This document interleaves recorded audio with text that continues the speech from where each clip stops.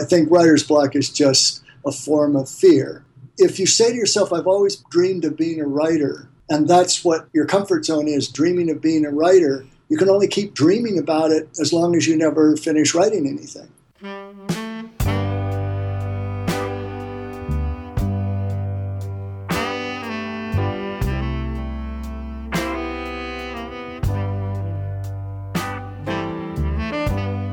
I'm Dave Buddha, and this is Darken the Page, the podcast about writing and the creative process. Today's guest is Michael Hauge. Michael is a screenwriting coach and has worked with screenwriters, producers, stars, and directors on projects for every major studio and network. He's also the best-selling author of Selling Your Story in 60 Seconds, as well as the new 20th anniversary edition of his classic book, Writing Screenplays That Sell. I was really excited to talk to Michael because he's the first screenwriter we've had on the show, and it was fun to see some of the similarities and differences that screenwriters go through versus book writers. Today's episode is sponsored by Stride Health. You want to know something awesome about Stride Health? They save people, on average, $400 a year. So what happened after 2 years of Obamacare is they saw that on average, people weren't picking the right health plans, and the fine print was making it hard to understand everything they needed to know. So what they did was Stride Health read all the books, and they streamlined the process, and best of all, the service is totally free. So if you need health insurance, and especially if you're a self-employed freelancing guy like me, go to stridehealth.com and sign up for the November 1st open enrollment period. And now, here's my conversation with master storyteller, Michael Hauge.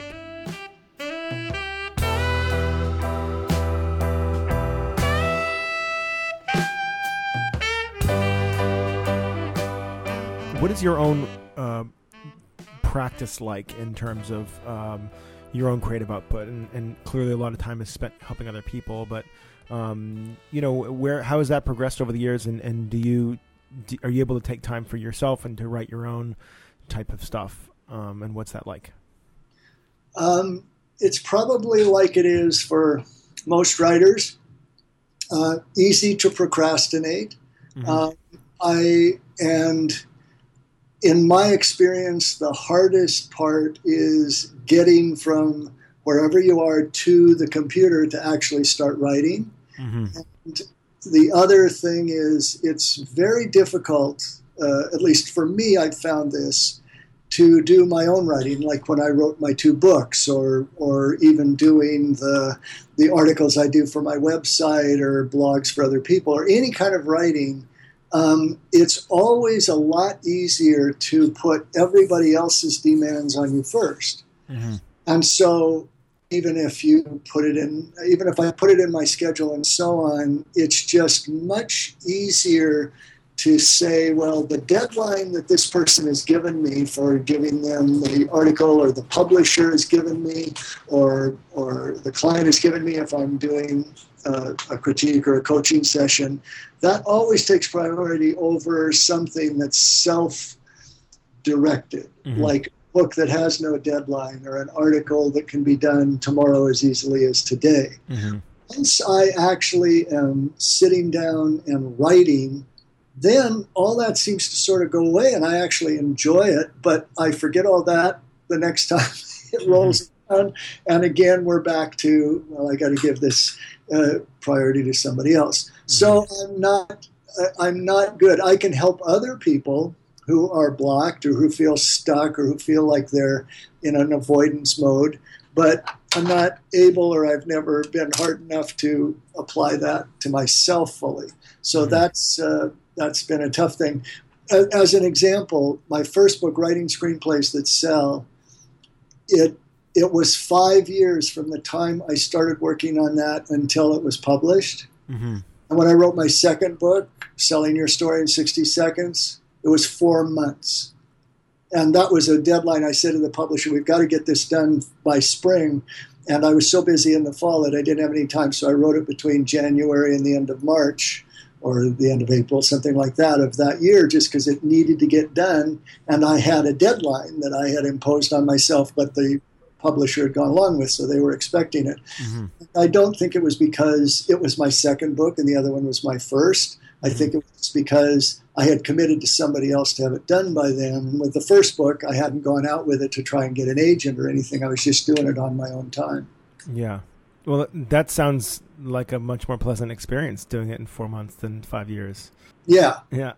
Yeah, because, I mean, the thing is, the first book was longer, but I usually describe it as a book that took 5 years. That was 6 months of writing and 4.5 years of procrastination. Mm-hmm.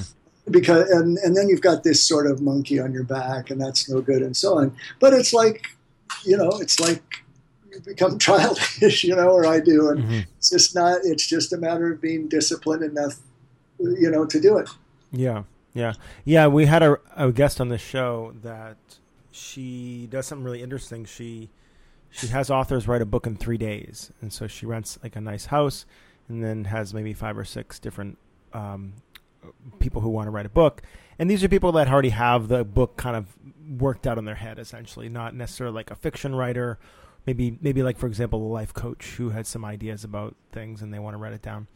And so, and she does it in 3 days. And that's what you said is similar to what she says, which is like, once you actually look at the time spent writing, it's not that much, like maybe 20 hours if you write 1,000 words a minute, or 1,000 words at an hour. And then that's actually staggeringly low, but then we take, years to do it sometimes. So Sure. Yeah. It's all just either, it all grows out of fear of a certain kind, I believe. I think writer's block is just a form of fear. It's either fear of putting yourself first, fear that you're going to, that it won't be good enough. Sometimes it's, I think, a variation on that, and that is if you say to yourself, I've always dreamed of being a writer, and that's what your comfort zone is, dreaming of being a writer, you can only keep dreaming about it as long as you never finish writing anything. Mm-hmm. Because then you either are or you're not. I mean, then you are a writer and you have to face that, and then, what's that going to mean? Now, these aren't conscious thoughts. This is all the way our subconscious works on us to prevent mm-hmm. us from feeling anxious or changing in any way. It's when I lecture about stories, it's what I call our identity, a character's identity. It's the protective persona that we take on. So I have clients struggling with that repeatedly, which is, what would it really mean to be a writer, that rather than this is something I dream of. I have a client who said it would mean everything to me to be able to do this, Mm-hmm. Well, it can keep meaning everything to her as long as she doesn't ever complete the project, complete the script, or complete the novel. Mm-hmm. Yeah, we have to be willing to give up that identity of dreaming to be a writer, which is, a really there's some rewards, to the dreaming of being a writer place. Oh, yeah, there's rewards. There's huge rewards, because then you can just always keep living in your imagination, which is what storytellers like to do anyway, and thinking about the life you're going to live, or wouldn't it be great if, and so on. Yeah. But fortunately, it hasn't been so crippling for me that I haven't been able to do what I've done, and in other areas, it doesn't hit me. But writing is sort of its own animal, even for me, who help, has helped hundreds of other people deal with it. It's just tough. Writing is hard. There's just no two ways about it. Mm-hmm. Writing well is hard. Yeah. I worked with a voice teacher up in L.A. named Stephen Memel, and he's an amazing voice coach who's worked with lots of people that are famous and things like that. And we had, I'd go in for 2-hour sessions, and sometimes we'd spend an hour just talking about this stuff and the psychology of singing and everything. And he noticed that I was really, I really enjoyed helping people. I really enjoyed the coaching aspect of it. And he said, I love being a coach. I love doing this, but he said, just be careful. Be careful that this is a choice you make to go into this, not something that starts to take over your life. And then you might look back and go, maybe I really wanted to be more of an artist, or maybe I didn't want to get into the helping people field as much. And it turns out in a lot of ways I did want to get into that field, and I am, and him as well. But I thought that was really interesting when he said that, because it's easy to make helping other people do their art a primary focus, and not always that's not always the choice we make consciously. What has been your experience with that so far? I mean, clearly that you've made a profession out of helping other screenwriters. For a long time in my career, that was always gnawing at me. Always the idea, well, am I doing this just because I'm afraid of actually being a screenwriter myself, really putting everything on the line and doing that? And that bothered me for a long time. And a lot of times early in my career, before I got established, people would say, well, why should we listen to you? Not so much clients, but, people writing columns or something like that. Why should we listen to you if you haven't done the very thing you're teaching us to do? Mm-hmm. And I would always have an answer, and that is being good at something and coaching someone well at something are not the same activity. Mm-hmm. Finally, though, I reached a point where I realized, no, I don't think that was the case. I think this is really my calling, mm-hmm. It's more than just helping people. It's being able to be involved in a multitude of stories at any given time. It's really helping people realize their vision, but also contributing to getting better movies on the screen, or big or small, or better novels published, and getting to work and sort of discover what's going on with someone who is a client, and we dig into the story and how it's reflective of that, which goes beyond just sort of helping them. It's more about helping the story. And I finally came to the conclusion that that's really what I'm here to do. That is what I'm meant to do. Mm-hmm. And I get so much joy out of it that it doesn't bother me anymore, because when I realistically think about, well, if day in and day out, if I were writing my own script, would that bring me an equal amount of pleasure? And in my case, I don't think it would. Today's show is sponsored by Stride Health, and I want to take a minute to answer a common question about how this company works. The question is, what does it involve to switch healthcare to Stride come November 1st? So this is for people that already have health insurance, and actually this was something I did because I had health insurance already, and I switched over to Stride. So it takes 60 seconds. You enter your information, and they'll spit out an answer, and Stride will show you your best plan for next year. Now again, they save people on average $400 a year because they actually know all the fine print, and they pick the best plan for you.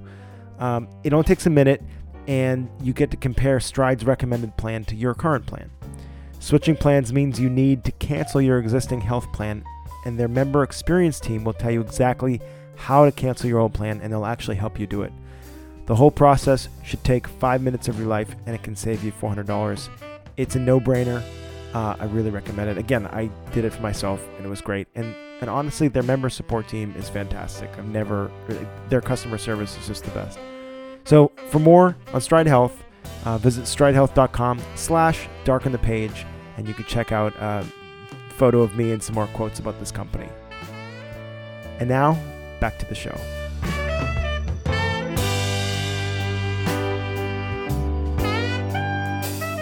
How do you deliver feedback to writers who may not be so open about it, or how do you deliver feedback to writers that has them still feel good about it, but it's still helpful, so they don't get defensive, because you deliver a lot of feedback? Yeah.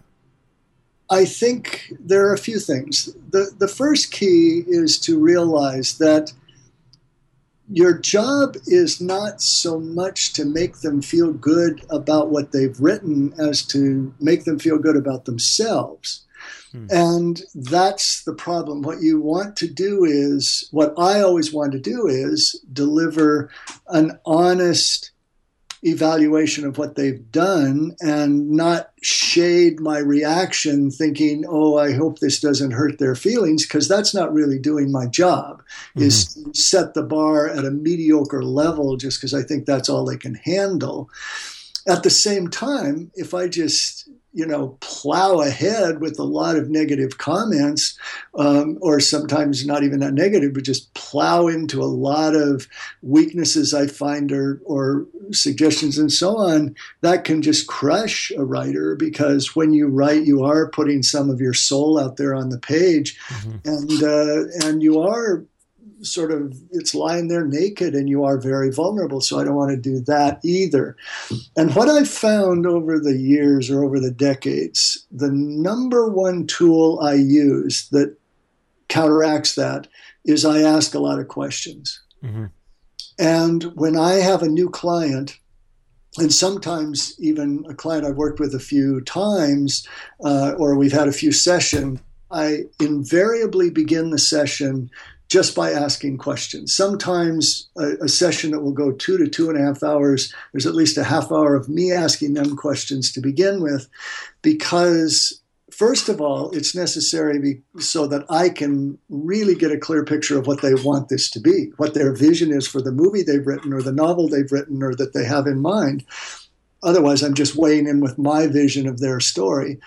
But also, I find that when I ask questions, the writer starts to realize a few things. One is that I've actually read their work, because the questions I ask make it clear that I didn't just give it a superficial, skimming and start weighing in with opinions. And also, it's a way to get them thinking about their own story without ever making any evaluation of it, just to lead them to places where they're thinking about the character or about the story or about the structure or even about its commerciality and so on. And so very often a writer will reach a point where they say, gee, I really need to pay more attention to that. It won't always be that exact dialogue, but they'll think that way. Well, now I haven't criticized them at all. I've just been asking things and pointing out things to think about so that they can get to the point where they realize, wait a minute, there's a gap between what I put on the page and what I want this movie to be, or what I want this novel to be, or what I want this speech to be, or this marketing campaign, or whoever it is that I'm working with. And I find that after we get past those questions, what the writer will realize in almost every case is I'm on their side. And that sometimes I've had the situation where I've been brought into a project by a producer, and so the meeting will have the producer and maybe the director and the writer. We're all sitting around a table, and the writer didn't ask for me to be there. And sometimes, if the producer's kind of lame, then they won't even tell the writer that I'm going to be there. And so I can tell right away the writer is thinking, oh, God, here's another guy who's going to attack my script. He's going to start telling me to do things and, so on. And usually within about 10 minutes, the writer realizes that I'm the best friend they've got in the room, because I'm always there to support the writer. I'm always there thinking, this is the person who's going to have to do all these things you're expecting them to do. And if you just sort of lay waste to their soul and lay waste to their creativity and just start making demands, you're not going to get what you want. It's also not a very humane way to behave. And so generally speaking, by the end of the meeting, when we leave, the writers say, God, I'm sure glad you were there, because, and I've had similar situations where sometimes I go in and you can tell the writer is just shell-shocked, because this is maybe the 5th story meeting they've had, and they've been bombarded by so many opinions from so many different people that they're just sort of numb and they don't know what to do. And this is another way that the questions become helpful, because then it's not one more person saying this works, this doesn't, or why don't you make your hero a football star? Because a movie about a football star just made some money, and these ridiculous suggestions that producers sometimes make. And instead, it's let's talk about what you've got here. Let's talk about what you want it to be. Let's talk about what you're really trying to say. Let's talk about these characters in depth. And now we are exploring their creation, not attacking them. And the thing I would say, too, to everyone listening, anyone of you who belong to, say, a writer's group or any kind of professional group, or you have a support system like that, but writers' groups are sort of typical for this, where everyone is sharing opinions about each other's work and you're joining the group and going to the meetings so you can get feedback, it is an excellent way to give and ask for feedback. And if the writers group establish that as a parameter, rather than have, I think it should be this, and then the next person says, I think it should be that, it's somebody says, here's something I wanted to ask. Here's something I think we should talk about. What were you going for here? What does this mean? I don't quite get this character. And it's all in the form of, tell us more about what you have in mind as the writer about this, and let's start exploring it, rather than change A to B, because that's just not helpful. And especially in writers' groups where some of the people in the group may not really know anything much about story and they're giving bad advice, that can be really detrimental on many levels. But questions and open discussion about what's really going on in the script, I think, is almost always helpful. Yeah, that's great advice. I've experienced something similar in coaching and working with people, whether, whatever it's about. And really, I think what you said about just having it be a question, you really can't go wrong if it's if it's a question coming from genuine curiosity. Yeah, you can't disguise negative comment and disguise it as a question. You can't say, what makes you think this script is any good? That's not a good question to lead. It's not a good question, yeah. I'm saying, tell me, one question I like oftentimes to lead with is to take a character, oftentimes not the hero of the story or the protagonist, and say, I'd like to ask you about this character. Do you like this person? And I said, I don't mean do you think it's a well-drawn character. I mean, if this person existed in real life, would you like them? Would you hang out with them? Would you want them to be your friend? What is it about them you would like? And if nothing else, it gets them talking and it gets them away from the expectation, and that is that I'm going to lay in with a lot of negative criticism or suggestions about their script. But also, it's a good starting point, because it can get to ideas about, well, is the audience going to empathize with this character as they need to? Is it somebody we really want to spend 2 hours with if we're watching a movie, or more if we're reading a novel, and so on?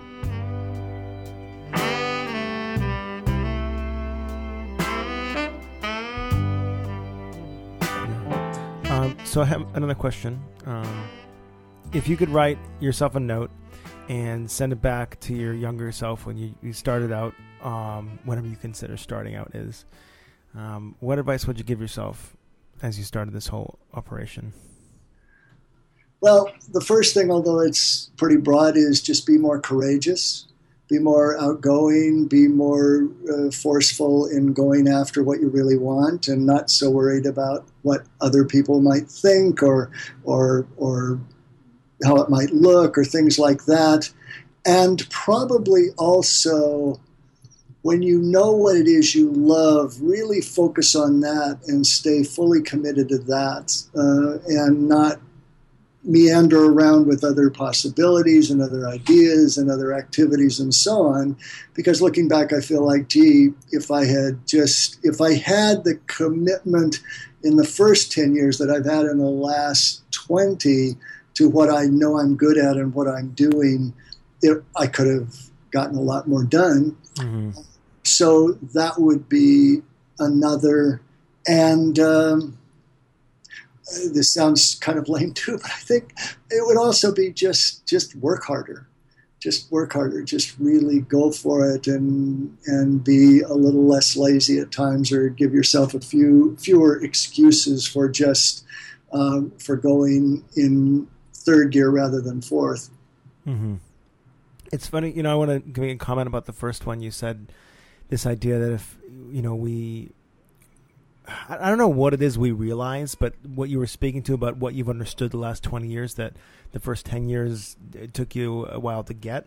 I really feel like I can relate to that, because I'm 32 right now, and I feel like I'm actually kind of starting to get what you're talking about. This, where when I was in my 20s, And I was reflecting on this because my roommate is 22, or one of my roommates, and we were just talking about this, and he's a very enthusiastic entrepreneur.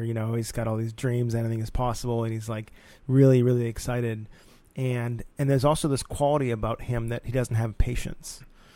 And I get that because when I was pretty much throughout my 20s, I didn't have much patience. So if I wanted to become a life coach, that's like, okay, and I gave myself a year, and then I would like kind of have these expectations that it should have been a certain way, and then I'd give up, and then I'd move on to the next thing. And then it was like, meanwhile, there are these little things that we love that we are probably spending a little time with. Like I had always been writing just a little bit, but I wasn't devoting myself to it.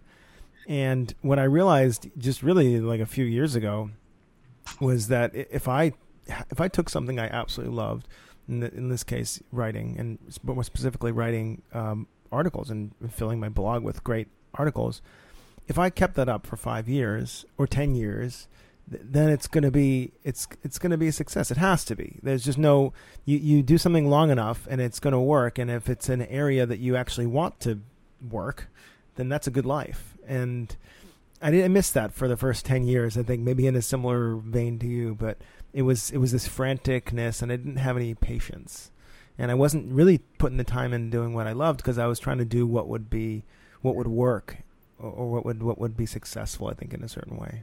Absolutely. That's great. But that's what your 20s are for. Apparently, right? I mean, that's what I'm realizing. I'm like, well, maybe that's part of the deal, I guess, You're supposed to be impatient when you're in 20s, and you don't want to be a slug, and you need to try different things and so on. There's one other thing, because you're kind of implying this question, but there's one thing I think that's been good about my career that I would advise to other people that wasn't a note I would have to write to myself back then. And that is, when you find something you love and are passionate about, don't let anyone or anything talk you out of doing it. And a long time ago, I was teaching school for the Atlanta public school system. I was getting a master's degree at the same time. And when I had that job, it was a 2-year program. In the second year, we were actually working as full-time teachers. And I absolutely hated it. I was not good. It was second grade kids, and those poor kids. I was just not good. I'm really good teaching grown-ups. I'm talking about movies, not so much second graders. But I would actually wake up in the morning with this knot in my stomach. And it was one of those things. I used up all my sick days and personal leave days before Christmas because I just hated going so much. And I stuck it out because I wanted the master's degree, and I thought that would be of value. And it was at a certain point when I started teaching screenwriting for UCLA, that made a difference to them. But when that was over, I made a promise to myself, and that is, never again am I going to stay in a job where I wake up feeling like I did in this job. And I never did. And the one thing I think I've always done is I've always felt like if there's something I'm doing that I think is fun, and it's and I feel satisfied with it or rewarded by it, then that's enough. That's worth doing, and everything else will sort of fall into place. And that has been true with my career.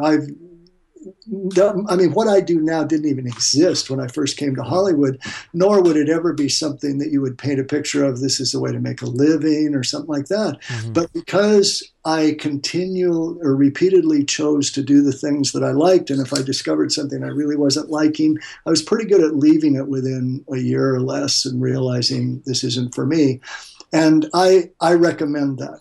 And I recommend, again, if you can find your passion, go for it. And any mistakes you make, like you were saying, everything you've done got you to where you are today. And if you're happy or satisfied with where you are today, not that you don't have more to do, then that means all those events and all those mistakes and all those setbacks and all those painful experiences, if that's what they were, got you here. And if you find where you are today is not making you happy, then I think the first thing to concentrate on is ask yourself what will, and start moving in that direction. Thank you so much for listening to the show. If you enjoyed this episode, and if you've enjoyed this podcast so far, I would love for you to do a few things. One is to go on iTunes and leave us a rating and review. It really, really helps us. So when people search for podcasts, Darken the Page will come up sooner the more ratings and reviews it has. So really appreciate that. If you have any feedback for me, you can always reach me at darkenthepage@gmail.com. That's an email address you can get me at. And you can see us on Facebook, facebook.com/darkenthepage. And we post all the new episodes there as well. Thanks to our sponsor, Stride Health. Visit stridehealth.com/darkenthepage and make sure you really do that before the November 1st enrollment period, which is coming up.